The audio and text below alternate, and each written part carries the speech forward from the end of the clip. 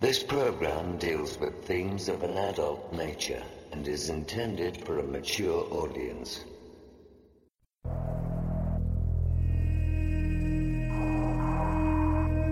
The very word secrecy is repugnant in a free and open society. And we are, as a people, inherently and historically opposed to secret societies, to secret oaths, and to secret proceedings.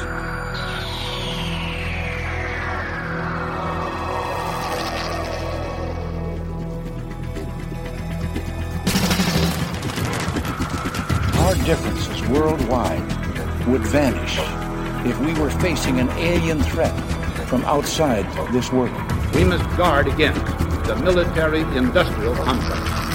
UFOs, paranormal phenomena, and deep analysis of current world events from somewhere in the desert between Area 51 and Roswell, blasting across the planet. The Manticore Network proudly presents Veritas, because the truth will set you free.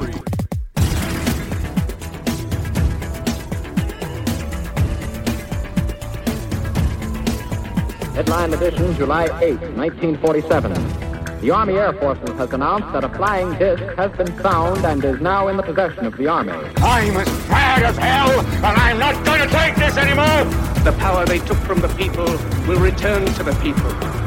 The Matrix is everywhere. It is all around us. It is the world that has been pulled over your eyes to blind you from the truth. Shall I tell you what I find beautiful about you? You are at your very best when things are worse. Sooner or later, though, you always have to wake up. Be skeptical, but don't close your mind.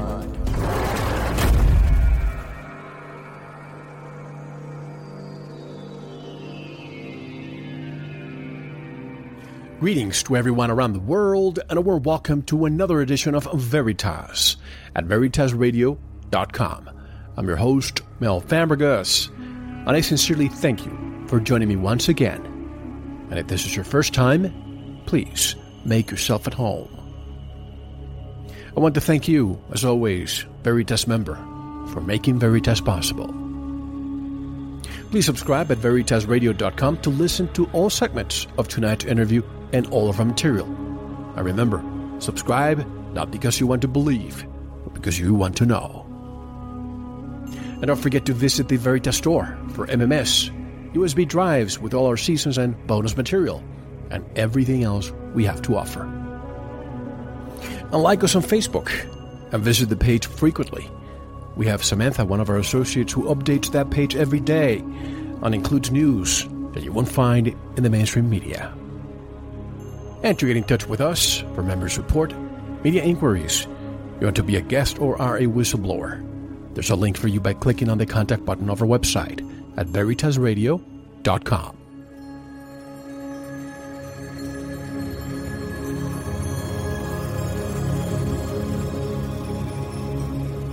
Could what we believe about mankind's creation be wrong? Are we alone in the universe? Are there other civilizations out in the universe that could be like us? Did they come to visit us? Or are they trying to visit us? Is there a God?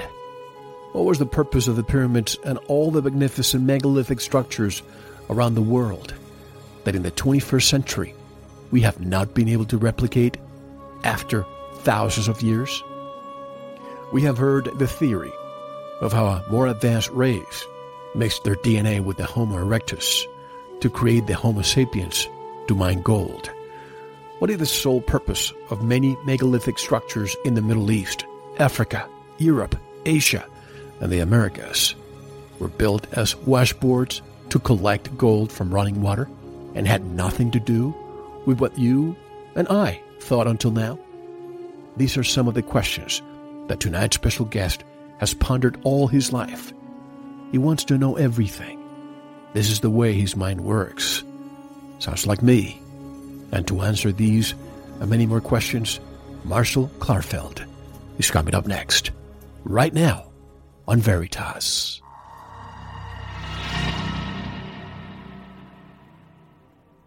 Upon graduating from Caltech in 1951, Marshall Klarfeld began a 30-year career with Wallace J.S. Johnson's company, Upright Inc. In 1963, Marshall's boss, Wallace Johnson, was elected mayor of Berkeley, California. Sharing Johnson's business and political philosophies, Klarfeld became his aide-de-camp. This partnership produced 2 national political campaigns, including the New Hampshire presidential primary election of 1976. In spite of all this excitement throughout his life, the lingering questions about man's origins that Marshall pursued while an undergraduate at Caltech still haunted him. He is the author of the book titled Adam, the Missing Link, which blows the lid off a closely held package of historical and scientific facts proving that the human race was created by the alien genetic engineering technology nearly 250,000 years ago.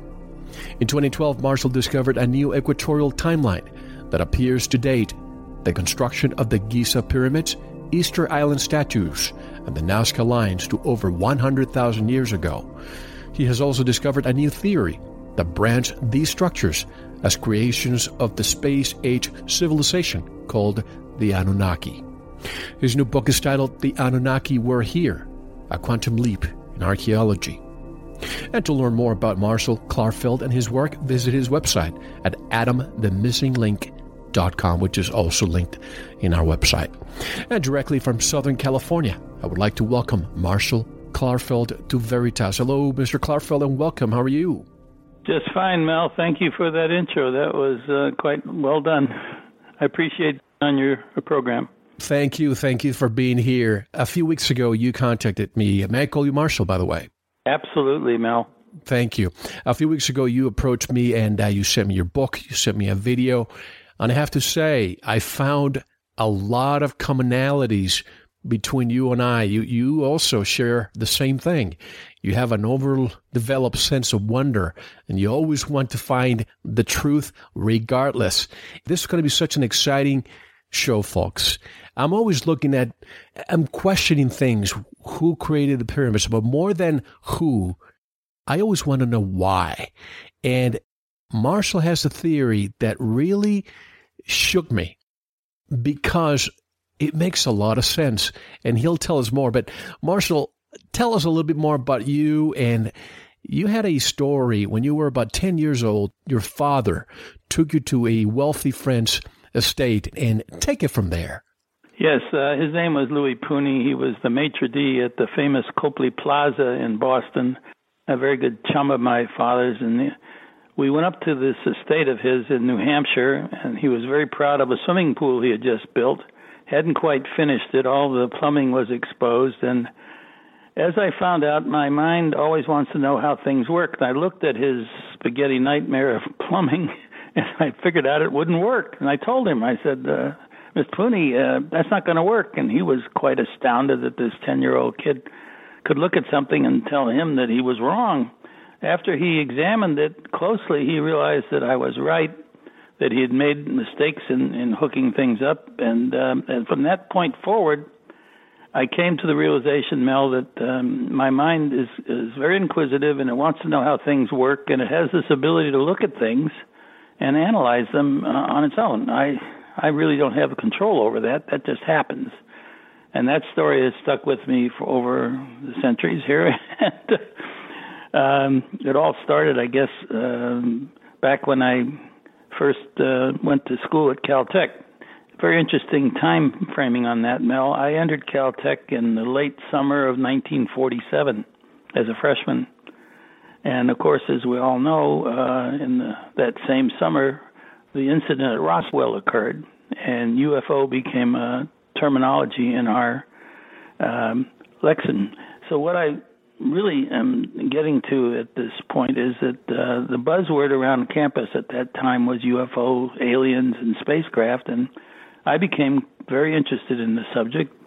And as an undergraduate, I had 2 extraordinary teachers, Mel. I was blessed, just the timing of it. My physics professor was Richard Feynman, and my chemistry professor was Linus Pauling. These 2 gentlemen later on became famous and got Nobel laureate prizes. But I had this excellent opportunity to get very close to these 2 gentlemen as they were my teachers. And in case your audience is interested, at that time in 1947, Caltech took in only 190 freshmen. There were probably over 10,000 applicants, and I still to this day am amazed that they chose me, because I graduated from St. Petersburg, Florida High School, which was not on the list of those schools that you were trained in to get to some prestigious institution like Caltech. But because there was only 190 of us as a freshman class, we were really fortunate to have this close relationship with Pauling and with Feynman. And as I point out in my original book, Adam the Missing Link, I was a brazen teenager, and on a one-on-one conversation with Richard Feynman, I asked him, since it was so popular, Dr. Feynman, do you believe in UFOs? You actually asked him that? Yes, I asked. I was the social chairman of our house, and we invited the professors to dinner, and I got him at the fireplace after dinner on a one-on-one, and my mind was burning up with stuff I was reading in the Bible and, of course, the UFO thing, and I just said, well, gee, here's a guy I should know. And I asked him that, and here's the answer he gave me, which I think you'll find very interesting, Mel. He said, Klarfeld, I believe in the law of probability. He says, of the billions and billions of stars in our galaxy, the Milky Way, and the billions and billions of galaxies in the universe, the law of probability tells us that there are 10,000 solar systems exactly like ours. He says, if any of those older ones, since we were the younger star, survived their space age, they could have visited us. Yes, I believe in UFOs. Now, I take that exact quote and I publish it in my first book, because I thought it was an astounding answer for a young undergraduate to get from his future Nobel laureate professor. And if you analyze what he said, the most important part of it was not that we're the youngest star and that they're all the other solar system 10,000 that are like us are older than we are, therefore more advanced. He said if they survive their space age, Mel, and it took me about 60 years to figure that one out, and I finally came to realize that every civilization that progresses towards space age exploration is faced with the rocketry necessary to get off the planet, but also the atomic bombs that go on top of these rockets. And the chances of the civilization obliterating itself are quite real, and that's what he was referring to when he says if they survive their space age. I wish that had been my professor, because I had good professors in college, but most of them, of course, not that they were closed-minded, but they were following the curriculum. And usually when you ask that question, they basically tell you that, science has not proven it. But, we'll look up at the stars and we know there are billions of stars, which means there are probably trillions of planets. And if there's life here, and I love what he said, the law of probability. If we have life here, then the probability that there's life elsewhere then must be true. But you also have surrounded with some people, Neil Freer, one of them, the late Zecharia Sitchin. So it seems to me that you were probably a disciple of Zecharia Sitchin. Zecharia and Sitchin, I discovered him in the early 1990s. And as I was researching on my own, trying to find a good formula or theory that would solve the problems that I was struggling with. Yeah. And I started reading, of course, the 12th Planet first, and then I read everything he wrote.